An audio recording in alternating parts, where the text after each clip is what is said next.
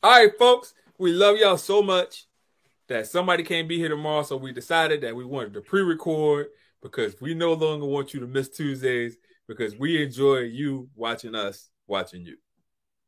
All right. So intros. H, how you doing?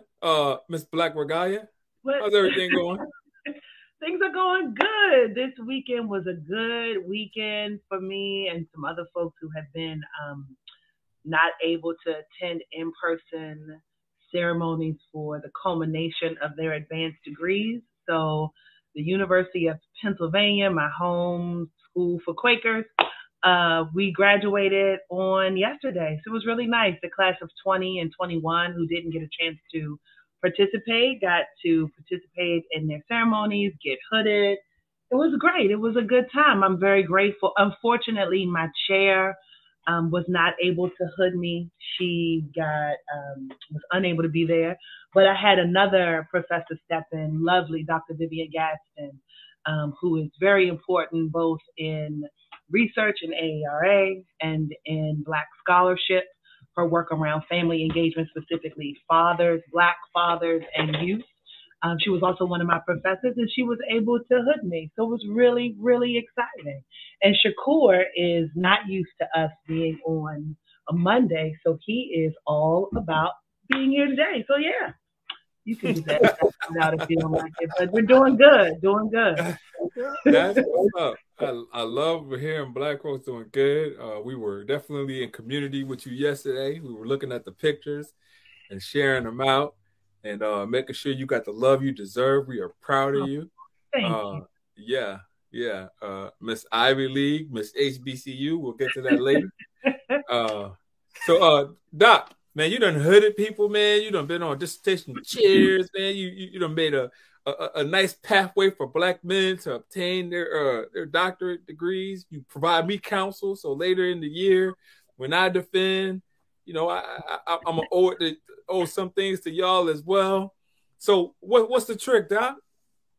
You know, uh, I think a lot of it isn't about what you know, but it's about understanding the process, right? There's certainly an element of intellect involved. I don't want to de-intellectualize the dissertation process, but it's also about your resilience, your ability to be organized, your ability to surround yourself with people who are going to be supportive and helpful at the right moments. And I always tell graduate students, if I'm not on your committee, I ain't mad because my style ain't for everybody, because I'm not the faculty member who wants to meet every week for 3 hours. Like I don't believe in doing that as a chair of a committee because I think it's your dissertation. There are some people who do, and I ain't knocking it. That's just not my philosophy. So I think part of it is about choosing the chair that makes the most sense for what you need, but also figuring out how to take care of yourself. And also realizing that you're in a village, right? I think far too often, which goes to our conversation about PWIs, I think people believe that they're in it alone because doing a dissertation is largely a solitary venture. But I think you still have a village of people to talk to cry with, to be mad with. And so I think for me, my commitment is to the culture and making sure that I'm just available for any doc student, whether they're at American University, UPenn, wherever. Like it doesn't matter to me. It's just what I owe because people did that for me. And so I think that I owe that to them, whether it's sending them an article that's real obscure and old and dated that I used in my dissertation. I sent someone a copy of my dissertation.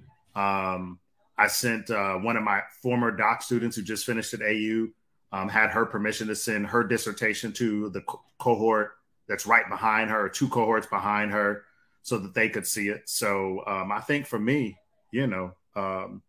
it's about paying it forward and just helping folks realize you're not alone. And you just got to know the process, right? And be deliberate, be organized.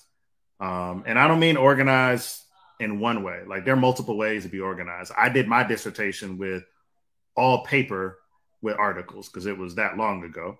I don't even know if you could download stuff in 2006 or whenever it was. You probably could, but I just didn't know how to do that. But anyway, and I just had boxes, and each box contained a series of articles based on either methodology, history of Black teachers, the mental aspect of being Black teachers, et cetera, et cetera, et cetera. That was my organization system. I ain't had no outline on paper. I ain't had no spreadsheet because I barely know how to use Excel. And I don't write.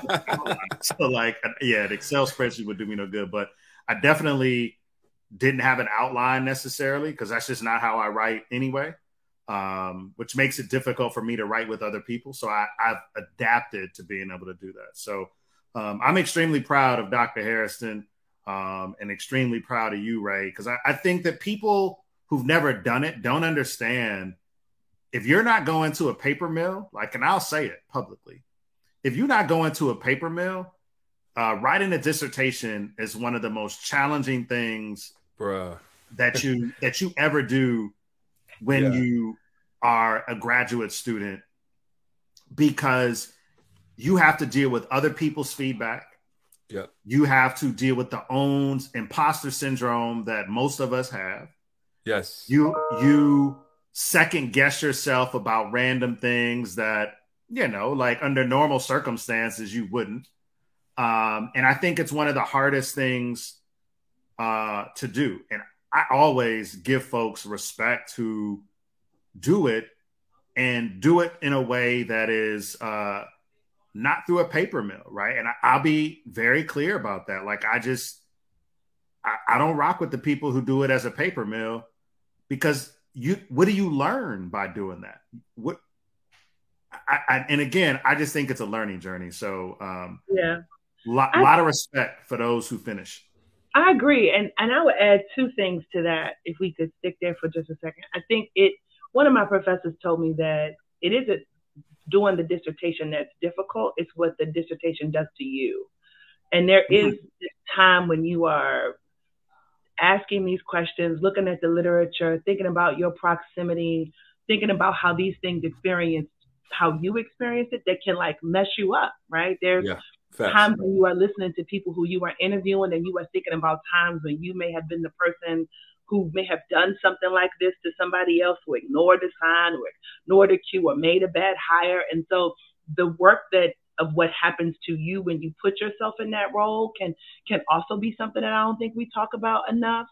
I also want to shout out those people who genuinely approach the dissertation process and their research with the intent to answer a question that matters to them, and not necessarily writing a dissertation to make it so it's a book to get published. No shade to folks who publish things, because that's nice.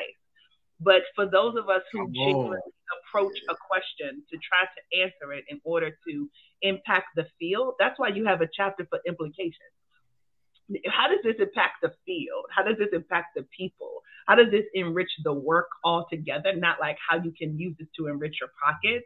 Is something I think we got to call out when we see it, and not necessarily in a bad way, but just name. I didn't go about my study to try to get rich. I went about my study to answer a question about the experiences for Black girls in order to hopefully have findings that could improve their experiences, right? And so I think, too, there's something very special and unique about those of us who sit in seats as research practitioners, because there's a lot of great people who do amazing research who have never been out in the field, and a bunch of amazing master teachers in the field who have never had the opportunity or the interest to do research.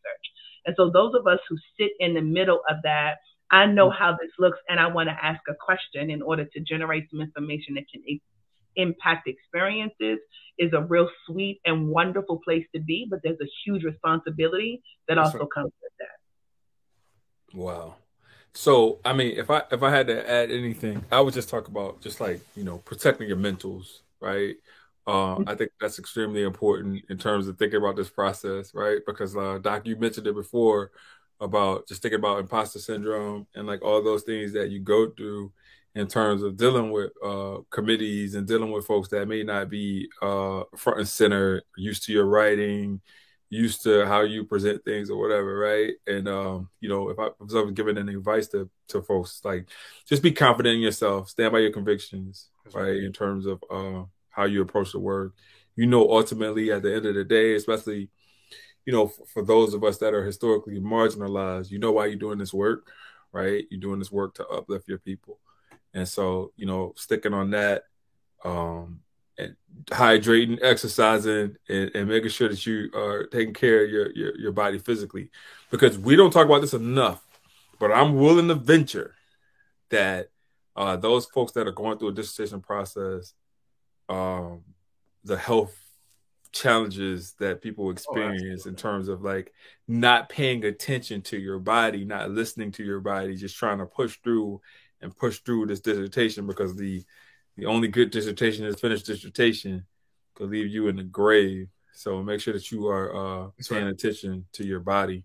But Ray, is also a byproduct of the system, right? A byproduct of the structure of higher education, where it situates academic product over your mental health. Right? Whether you're chasing tenure and promotion, and I'm guilty of it, right? Because I chase tenure and promotion, right? And I remember the pain and the stress and the frustration of it all. And I think that same culture plays out in far too many institutions, right? Where doctoral students get pressure about, well, if you finished at this university, that means you need to get a job here. But if I finish and get a degree at wherever, how come I just can't go be a kindergarten teacher? Because my question was designed to make me a better kindergarten teacher. Like, why do I have to leave a tier 1 university, let's say, and go be a researcher at a tier 1 university? Well, that's because these universities are chasing the rankings, not chasing the love of scholarship, the love of engagement, and the love of what it means to just be a practitioner and doing the work, right? And I think that contributes to it. But, you know, to critique the system of higher education, in particular doctoral studies, is a pretty risky thing to do. But it also is why I enjoy, you know, my colleagues in the doctoral program at American University, right? Like, I feel like it's a humane process. And I know plenty of places that people don't experience a humane process. And when we diminish somebody's humanity, then what are we doing this for then? Right. What do we have? Yeah. So you know, there are a lot of folks that follow us that are not on PhD tracks, that don't have you know, doctoral degrees or whatever, that, you know. So how does that degree that you obtain, or the degree that you receive now, transfer over to helping them and helping our people, right? And so, you know, we go into this next segment. You better call me doctor, and let me set it up. Let me set this up right.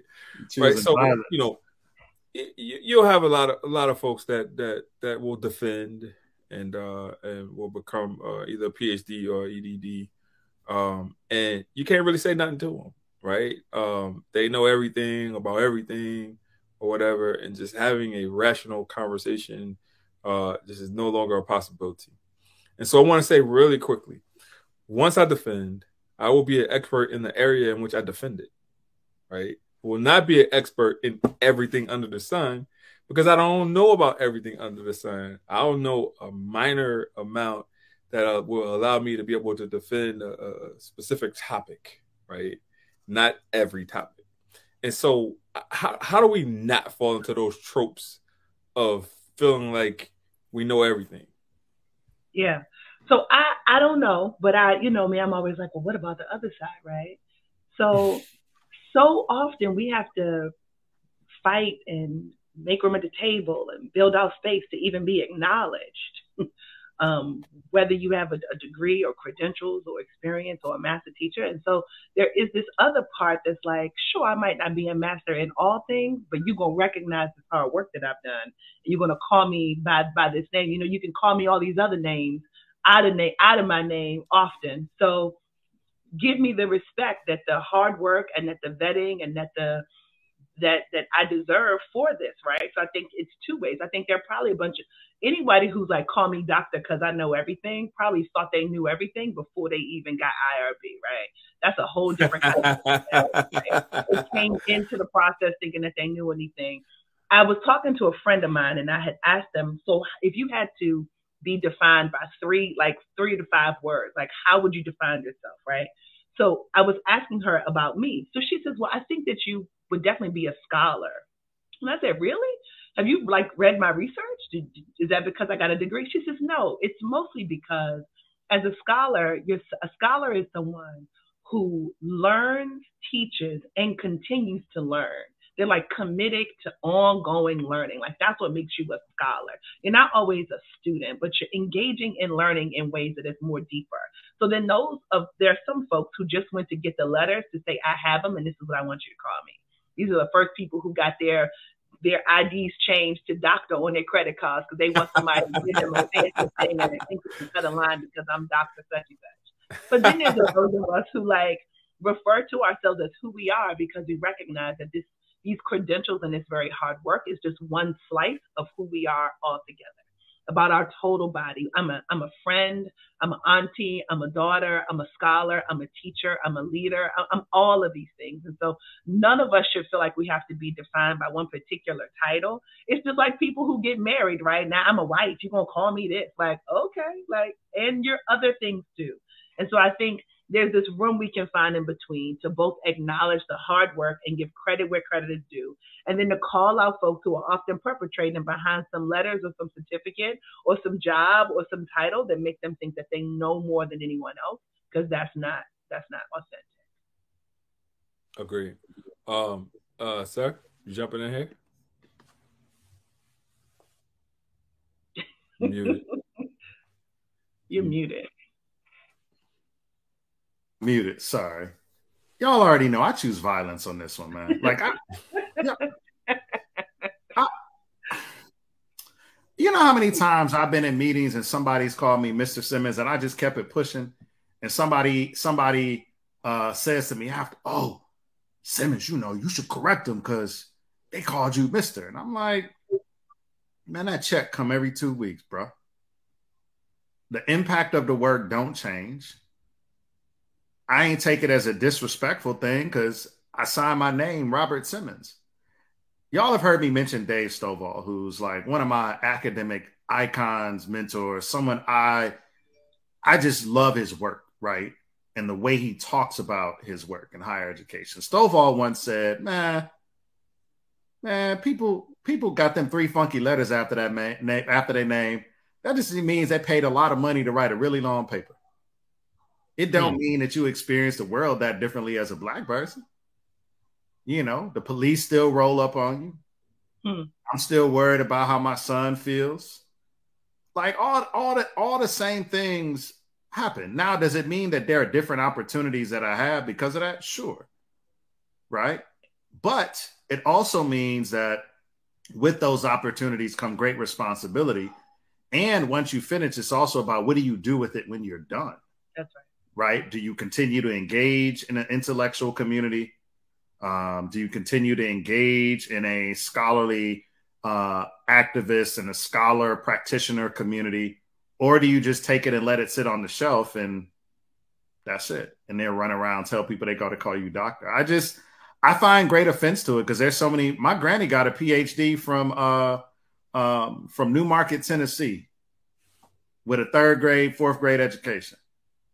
She was one of the smartest people I ever knew. My mother, you know, she ain't got no doctoral degree, but she just as smart as everybody else in library science because she an OG in the game, right? So I just think that I just don't get caught up in that, and I'm quite content, you know. And when people are like, "Oh, should we call you Dr. Simmons?" I'm like, man, my birth certificate said Robert Simmons. So like, yeah. I don't find myself sweating people about calling me doctor, but I will. What I say more often is my research is in, so that they can realize that it's that I'm an expert in that. So I like that. I went to Penn, and my research centered on adolescent Black girls and their perceptions of safety and sense of belonging. Because it's not about the title or the thing I have, but it is about what I learned in my study. And it also opens the door for me to have a conversation with folks about what I found out in my study, which was the purpose, right? Like, I didn't engage these girls and do these surveys and interviews and ask them to collect pictures just to hoard it for myself. I did it with the intent to learn about their experiences, to elevate it so that it can make a difference in somebody's life. And so I probably talk more about what my research was than what letters I have behind my name. That's right. And I also think that it's an earned doctorate to me, right? Like, y'all have heard me talk about this whole thing with people getting these honorary doctorates and all of a sudden, this Dr. So-and-so. And I'm like, dude, like, come on, man. Like, that's absurd. Yeah. You know what I mean? And, I don't want to open up the can of worms for y'all two in particular, but I would wonder how this aligns with honorary members of fraternities and sororities. I was waiting for that one. You already knew, because I've always wondered, like, well, the same energy you got is the same energy that folks that are in these orgs have, right? Like, right. If I did the amount of work that I had to do in order to become a member of my organization, and anybody that's a member of the Divine Nine will let you know that, the front end of the work is not the easy part. Being a member and doing the work after you become a member. Right. Are you financial and active? That's where the work comes in, right? Yo, that's where the work comes in, right?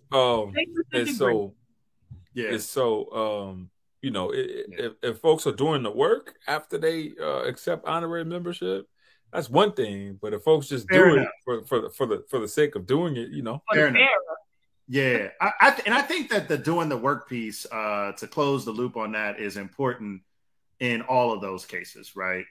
Mm-hmm. Because I think it's super important to acknowledge the legacy of those who came before you, be either in doctoral studies or in the amazing legacy of the Divine Nine in our community, right? Mm-hmm. And I think that if you don't do the work after, like, I just am like, and I'm not in any of the Divine Nine, but y'all know I've supported the Divine Nine with grants to support their work.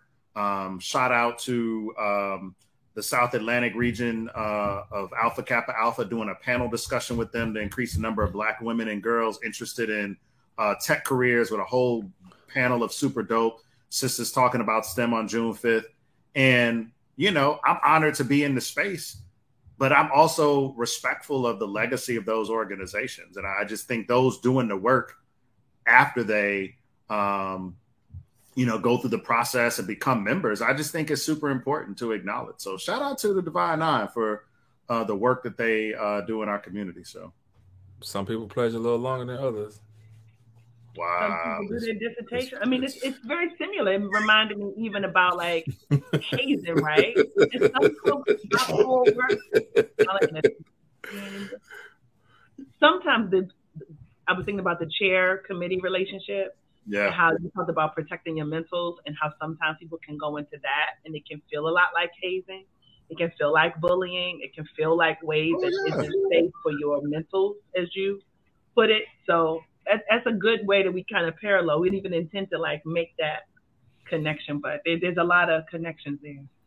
Yeah. So, and even thinking further about those connections, right? Let's really play this out, because, if you think about Dean of Pledges and you think about a dissertation process, you're a member of Divine Nine, there's more than likely chance that your Dean of Pledges is going to be a Black person. Mm. Yeah. However, if you're going through a dissertation process, you may very likely not have a Black chair. The chances of you having a Black chair is very slim. Sure. And so now going through that hazing process with someone that's white facing, right? That is the dominant, the dominant culture in higher ed, let's say, right? How you take and receive that feedback is a little different than how you would take that feedback if it was coming from a place of care and love. Sure. Yeah, it's taking the feedback, and it also is like how you are positioning yourself to understand how I'm approaching this problem and trying to solve this research thing too, which gets back to the point about This is why we need more people of service and giving back, right? Yeah. That's why we don't have a lot of Black chairs, because we don't have a lot of Black people willing to be on committees. And we'll have more of them if we decide to step up and say you'll be on a committee. Offer somebody some advice. Sit in on somebody's defense, right? That's another way that we send the elevator back down. I think about when I was starting my research, I had reached out to Dr. Terry Watson, who I've never met in person. I followed her on Twitter. I loved what she said. I built up the courage and sent her a direct message. She said, girl, give me a call. This woman, scholar, professor, super busy, who I've never even met, sent me her number and talked to me on the phone for an hour and a half to help me think about how I might frame my questions and engage with the girls in my study. She didn't have to do that. She wasn't on my committee. She wasn't attached to Penn. But she saw a way to send the elevator back down, to connect me, to embrace me, whether she was in my committee or not. And so while we might not have Black chairs and Black full-time faculty, there are enough Black scholars who are in research, who are doing lit reviews, who have read an article, read a book, had an interest, had a conversation, and we can be listening and supporting up the village and the community in that way, so that when it's our turn to sit on the side to be a chair or to serve on a committee or to give somebody some help and support, we can remember the time that someone did that for us and be able to pay it forward for them. Come on with it. Shout out Dr. Watson. Look, this Ray and H, let me tell y'all, this is a truism of many Black academics, right? And I think that part of the story isn't told, right? I will never forget being an undergraduate student, and I knew I wanted to be a teacher. And I was writing a paper about about Ebonics at that time. And one of my professors was like, hey, who are you finding in your research? And I was like, oh, Geneva Smitherman, da-da-da-da-da. Geneva Smitherman was right up the street. I went to Western Michigan University. Being from Michigan, you can always do like this. Is over here. Shout out to all those Broncos listening. And I sent her a note. And, that was the early days of email. So I know I emailed her. She sent me, as an undergraduate student, a copy of her book, and I still have it. 2 of them signed by her, Dr. G. Geneva Smitherman is a legend in linguistics, a legend, right? And I was like, and I didn't know what I had at that point other than a good book to read. I was like, I'm like, oh, this is cool. But to this day, whether it's Pedro Noguera, Chance Lewis, Ebony Zamani Gallagher, like I could run off a list of people that if I send them an email to talk to Dr. Heather Harrison, says she trying to act like she don't do that. Where Ray Ankrum, like this isn't just about like doctoral students. It's about Black folks showing up for each other. And if somebody says, yo, I got so-and-so that's struggling, you think you could talk to them about A, B, C, and D. I just think there are a number of people in our networks and ecosystem who do that. And I just find it to be super exciting to this day, right? And I tell H all the time, like there are students at American University who have heard her on this podcast, Googled her dissertation, follow her work, know her from being, I think, the only principal to ever receive the Family and Community Engagement Award twice, right, H? She ain't gonna say this, Ray, but I'll say it anyway. Twice, right? Twice.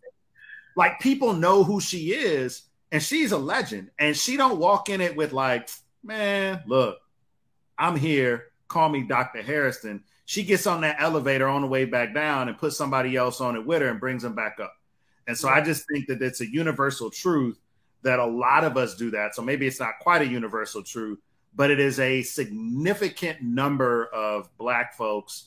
And I always encourage my doctoral students, reach out. I had some students reach out to Ruha Benjamin one time for her work around racism and artificial intelligence. And they were like, Simmons, she responded. And we just had a question about her book. And I'm like, that's not unusual. I think the thing though is, so like in the places that it's not unusual, like shout out to all those other folks. And it is an opportunity to question yourself. If you're receiving an email and leaving it on unread because you think, I don't know that person, I'm too good, I would encourage you to think about a time when you needed somebody's help, some advice, some guidance. And then if not, maybe it just serves as an opportunity for folks to just be more active and be connected. I would have never thought that I could send an email to someone who would respond immediately to me. And all of that kind of stuff plays into that imposter syndrome. It plays into this, I don't belong, I'm not smart enough, they're so much better than me. When we really, if we're genuine, are all trying to solve some really important, deep questions about what is happening, specifically how it is impacting our communities, and who better to engage with as we try to solve these problems but one another. And so shout out to all those folks who are responding to, and receiving those. And then if you're somebody who's not, it might be a chance to take a little bit of Michael Jackson moment and look in the mirror and say, are you sending the elevator back down? Are you being thoughtful with your time for people? Are you putting your hand out and to embrace, or putting your hand out to block? Yeah, man. Thank you guys for sharing that.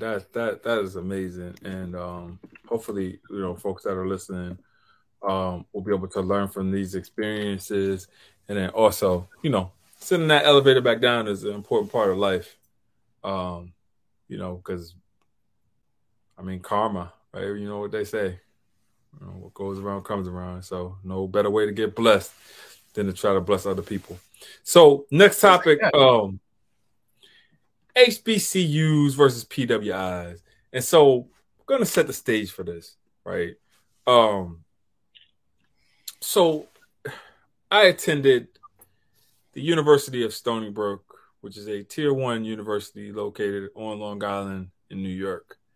I also attended the Morgan State University, located in Baltimore, Maryland.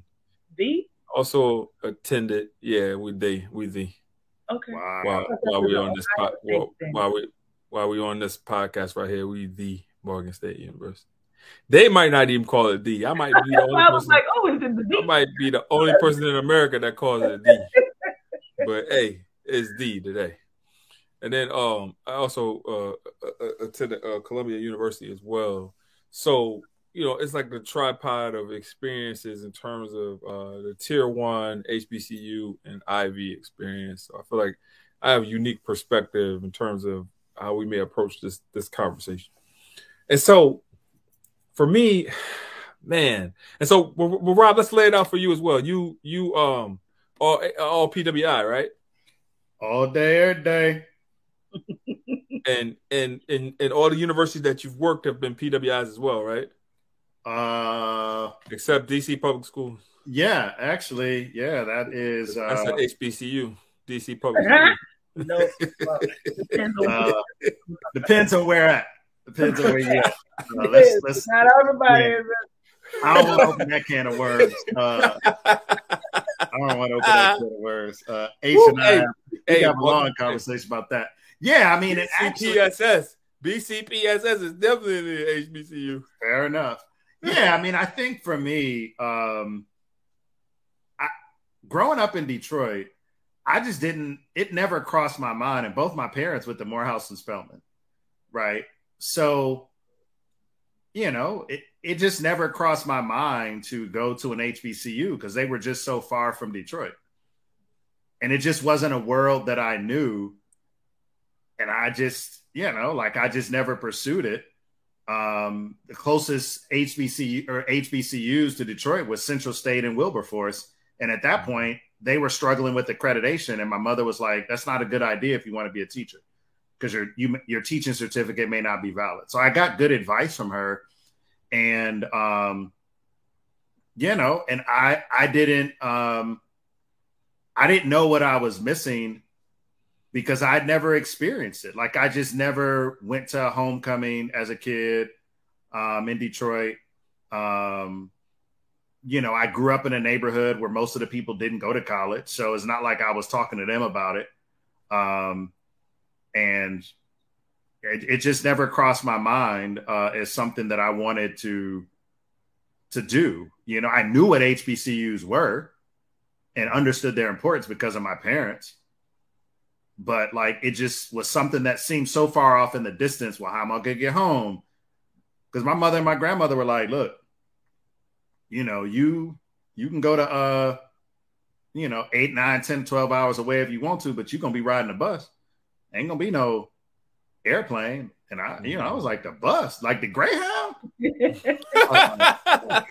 Nah, I'll ride the Greyhound to Western Michigan University 2.5, 3 hours, but can't rock the Greyhound for 8, 9, 10, 11 hours on the bus with people I don't know, like the bathroom. Like, nah, I'm good. So I just, it just wasn't anything that I wanted to do. But when I was at the university, I was deeply involved in, we went to the Million Man March, was deeply involved with the Black Student Union.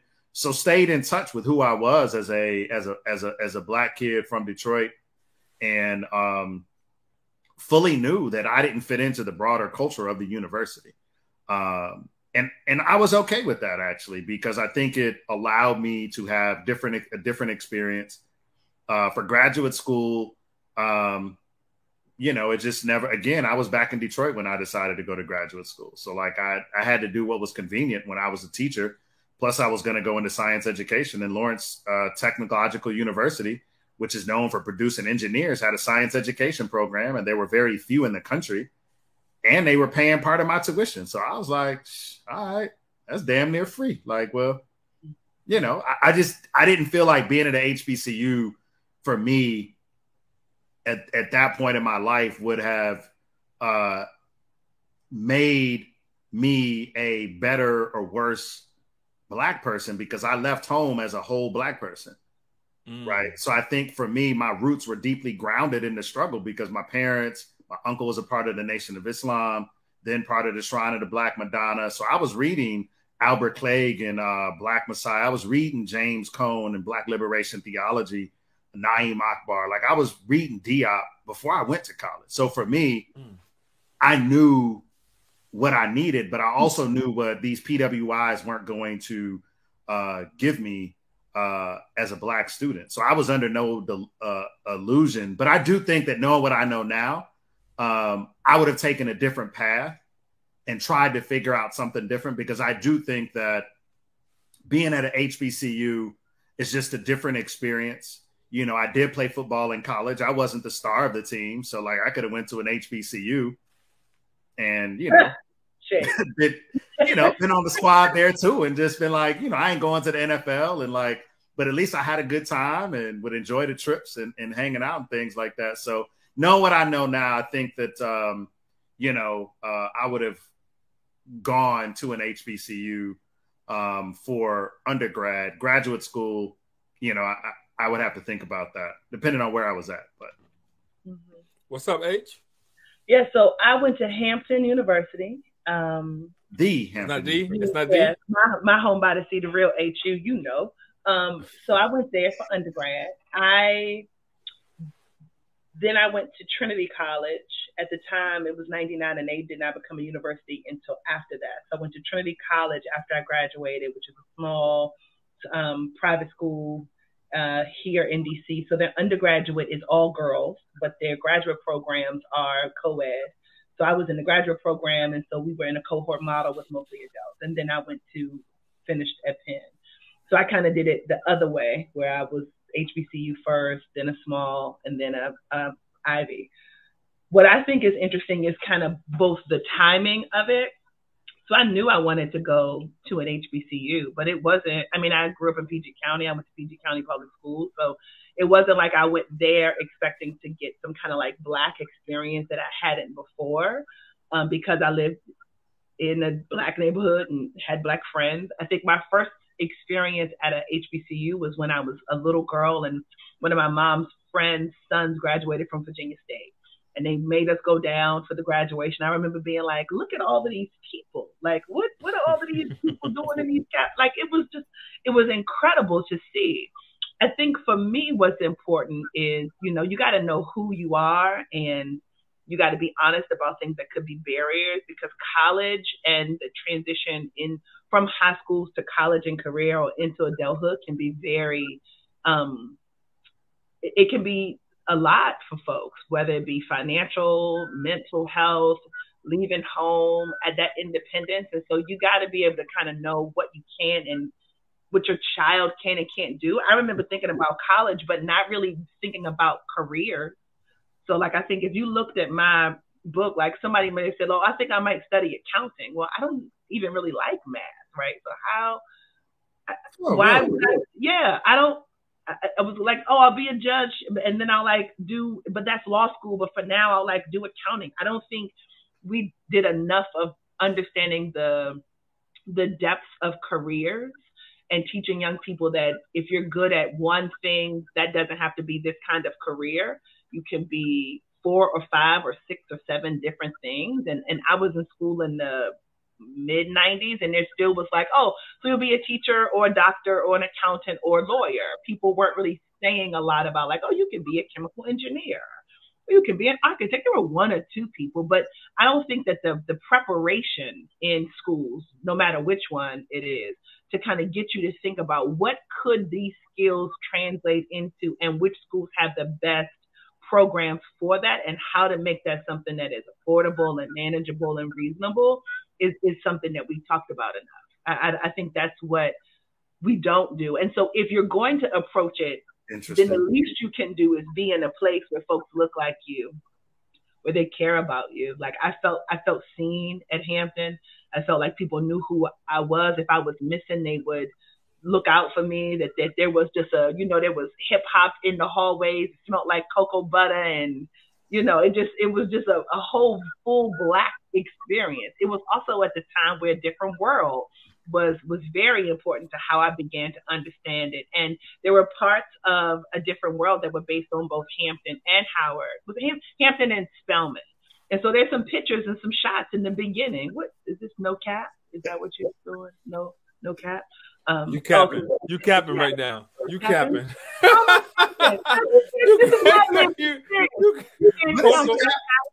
Cocoa butter. Come on now. It smell like frankincense and shea butter and cocoa butter. Yeah, you capping? It smelled like the 90s. It smelled like mumble. It smelled like the 90s. It smelled like the 90s. But I think the point is that who you are is especially in that transition into adulthood, is very much built on how you see yourself and the experiences that are real for you and who you surround yourself with. And whether that is at a PWI or HBCU or a small community college, there is a tribe and a unit and a connection that is needed in those years. And if folks aren't in institutions where that is an ingrained part of the culture, then it would be in their best interest to think about ways to connect and to create those connections, because otherwise it could be harmful, both physically, mentally, emotionally, financially. Like think about people who just decided to go out to a school, got a bunch of debt, couldn't finish, now come home. You know what I mean? Like it can, there's some decisions that you make in that window that can have some lifelong impacts. And so doing it and taking those risks in spaces where you feel loved, seen, supported, and valued, I think matters. Cool. Oh, that's real. Yeah, it is. That's real. Thanks for sharing that, H. Appreciate that. So I think I could connect with some of the experiences that you guys have had.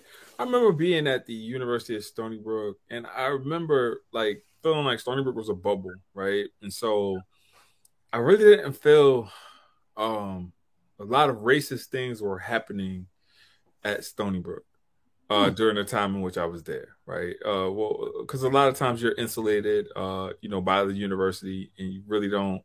You only see what the picture that's being painted in the area that you're in, right? And so years later, it kind of impacted my decision to come back on Long Island, my experience at Stony Brook. So like, as I'm experiencing this, I'm like, man, I can go to Riverhead. Like, it's not that far from Stony Brook or whatever. And like, unbeknownst to me, Riverhead is one of the most racist places in the United States. Right, Suffolk County, outside of Stony Brook, is one of the most racist places on earth. I'm from the South. I'm from the deep South, and being on Long Island sometimes reminds me of being in Mississippi. The level of racism that you feel, and it's not the same in the sense that if you're down south, racism is a little bit more overt than what it is up here. Like racism is subtle here, right? It's like you have to worry about the things that you don't hear in how you experience racism up north. It also can play into, your job, how folks view your job, how folks view the effectiveness of how you do your job. And so it's a lot of different ways that racism can play out in the north. And so, but I remember, my experience at Morgan. I went down to Baltimore City Public Schools, got a job, and my teachers in my teacher ed program, and I know we're going to talk about this later, they would come to the school. I was at Lake Clifton Eastern High School back when it was Lake Clifton, right? Before they turned it into smaller learning communities, before they destroyed the damn school. But anyways, I was there when Lake was Lake. And my teachers used to come in, they used to coach me on how to be a better educator, right? Like getting that hands-on experience, then going to Morgan later in the night and being able to cut my teeth in terms of building with my colleagues on how to be better educators. And there are many people that were in that cohort that are now doctors, that are now school leaders or whatever. So, when I look at and think about the power that came out of that cohort, right? Because it was the last one, similar to TFA, but it was called Project Site Support. There's not even a website for it anymore. Like the website has been archived, and but like Morgan knew that it was the last year of their funding for it, and so they went big. It was like 60 of us in that cohort, right?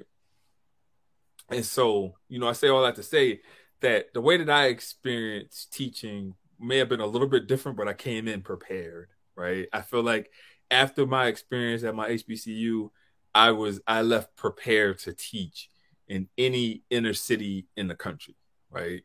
And it speaks a lot because we got a lot of people that come out of these teacher ed programs that they're definitely not ready to teach our kids in the inner city.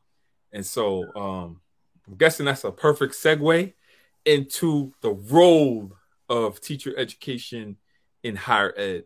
And so, Doc, we'll start with you, sir, because I know you got many different opinions about about this topic.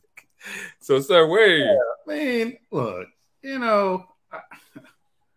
I started out in teacher education, man, as a faculty member, and I didn't quite understand it, right? I was like, what? Like, what? What do you mean we're training teachers to teach, but the classes ain't in the school? Like, what? Where they do that at? Like, what? I don't understand, right? And I, as an undergraduate student, I don't know that I felt that prepared to teach in my neighborhood in Detroit. What I felt prepared me was my knowledge of my neighborhood. Right. Now, certainly there was some things that prepared me. Like, I don't want to make it sound like I got a trash education.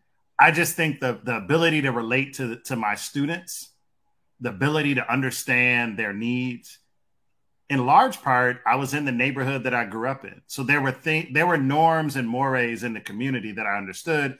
Many of their siblings or cousins or whatever, we went to church together, like all of the ecosystem that's in Baltimore, DC, Detroit, Cleveland, etc. Right? When you've been in it, you just have a different cultural IQ in the community, right? Which helps you as a beginning teacher while you're trying to master classroom management, things like that. So I'll say that. Now, as a faculty member, I never understood the three things, which is why I've grown distrustful of teacher education, with all due respect to teacher prep programs, right? One, how are you training someone to be a teacher when you've never done it? Like, if I want to be a great heart surgeon, I want someone who's done thousands of heart surgeries to teach me, right? Like, I want to know what you've learned from your mistakes, your failures, and your triumphs. And for me, I just found that to be really frustrating as an academic. Like, well, wait a minute, like, you ain't never taught before? So you just went from undergrad, graduate school, and now you a professor because you got 3 funky letters after your name from some elite institution. I'm not following. So that's one piece. The second piece is that I think the tenure process limits the ability of faculty to be creative within teacher education. What I mean is, I used to always say to folks, well, if I want to improve my practice as a teacher educator, how come I can't go and co-teach a class in, I don't know, the west side of Detroit, and it count towards my load and allow me to do that once a year, every other year, like something like, how do I improve my craft? How do I know beyond what I'm reading in the literature? So I think there's a flawed design in what we value in many tenure and promotion processes at universities. The last thing is, I mean, I question how well some of these folks who are in teacher education actually teach themselves. Like, I mean, I have watched somebody teach before, and I'm sitting in the class bored as shit. Like, you teaching teachers and this class is boring. Have you ever watched the best K-12 teacher? And that was one of the biggest debates I had at Loyola University, Maryland, is I used to always say that, like, you want to do real training of higher ed faculty, let me drop you in Kiera Butt's classroom or Rodney Robinson or Heather Harrison. Let me have you watch them teach, right? Kelly Harper, who was a teacher of the year in DC at one point, now she's in Atlanta. Let me drop you in a classroom of some of the K-12 teachers. They don't have a bunch of supplies and materials that you may think you have in higher education. They may not have the best science labs at X high school in DC, Baltimore, Detroit, etc. But yet those kids come out as critical scholars and intellectuals about the legacy of Black folks in STEM. How do they do that with 10 beakers between 50 kids? Yeah. You telling me you need 1 beaker per student in order to teach? Cut it out, man. So I just, and I'll say, last thing I'll say is, as part of the reason why I'm not housing teacher education anymore, and I'm in education leadership and policy, because, you know, like, I've given up on teacher education programs, both alt-route programs and traditional teacher prep programs. I just think the way we train teachers in America just doesn't make sense to me. I think a lot of this should happen in schools. Like, how come I can't have a school of education inside of Principal Harrison School or Superintendent Ankrum School? Like, what does it actually look like to do that, right? And I get it, there's a state credentialing and all that, but we can figure that out. But from a practical standpoint, how come we can't do that? Like, I've never understood why that just seems like an impossibility. Yeah. Hey, so jump ahead. That makes me feel like I need to maybe part of the problem is that I'm not teaching the next generation of teachers, right? Like, maybe that's something that I need to think about, because I loved teaching and coaching up the teachers who we would get, because I knew that the content was something that we could help develop, because we had good coaches. We had master teachers who were experts and who could do it. And we also had a commitment to learning, where we knew that we would use professional development, that we would use our resources, that we would use book clubs and observing and models and leverage substitutes so that teachers could get an opportunity to sit inside of other teachers' classrooms. There was so much expertise in our school and in our building, just like expertise is in our community, that we had to make sure we took advantage of. And so when I think about teacher prep programs, like, it's really about how we use feedback and what do we decide are the key things that everybody needs to know and understand and master before we even allow them to become teachers. And so for me, a lot of that is around human growth and development. Like, what do you know about developmental benchmarks? Like, how do we talk about special education, not as a separate course, but as a way of implementing high quality instruction, regardless of age or content or differentiation, like how we think about those things, how we use data. Some of the things that made the best impact on me as a teacher and as a principal weren't things that I learned in a teacher ed program. Like, what I learned was like, here, make a lesson plan or make a unit of study. It should include these 5 E's. But when it came down to it, that didn't that wasn't enough to make sure that I was prepared to teach 25 students, many of which were below grade level and some were above. And so I think that there is this way we can leverage the window and make residencies high quality, make them more than just 6 weeks, provide mentors, like real high quality mentors. We used to do things where you would like record a teacher at a certain lesson, and we would often record all of the great ones. And I said, well, what would happen if we recorded some teachers who were struggling and use that as an opportunity to teach? Because too many times we take our experts and our master educators and we make a video of them. And for folks who are struggling and don't know how to get there, who have no idea what to do, it seems like it's so far away that like, well, that's not even me yet. I'll just give up and throw in the towel. And so I think there are some things we can be doing with folks to help them prepare and develop and get that craft together along their continuum. I think we also have to remind folks that a good educator and a great teacher never stops learning. Whether they have taught for 10 years, 5 years, highly effective, regardless, they are committed to learning. When I think about some of my best teachers, they are still going to STEM parks for the summer, or taking trips to learn, or reading different things, or signing up for classes at the art gallery, because they have a genuine commitment to wanting to learn and get better.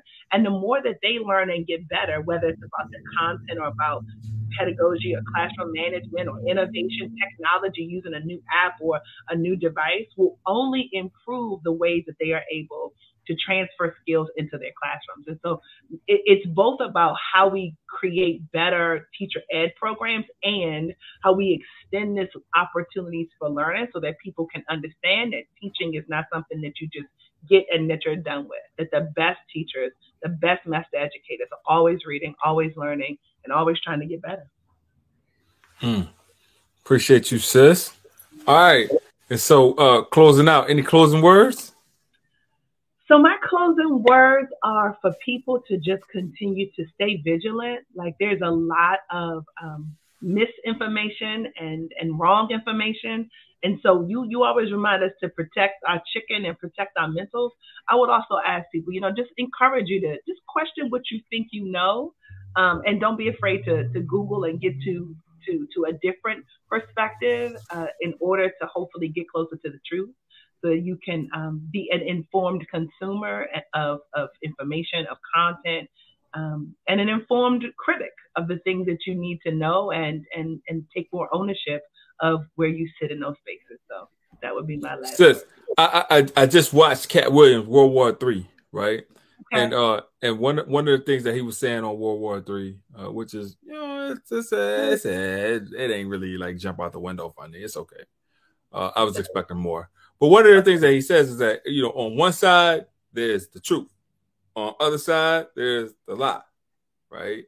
And you get to determine what side you want to be on, right? Mm-hmm. You want to be on the side of the truth, or you want to be on the side of the lie, right? And so what we have is that we have a lot of people that are really comfortable on being on the side of the lie, right? As a matter of fact, too comfortable with engaging in the lie, the big lie, little lie, any lie, right? And folks just out here lying, right? And so, thankful for you, thankful for Doc for always being on the side of the truth, always coming in to represent the people the way that we need to. And again, salute to you on walking at the University of Pennsylvania, Ivy League, baby, Ivy League. I should started to put my cap on, but yeah.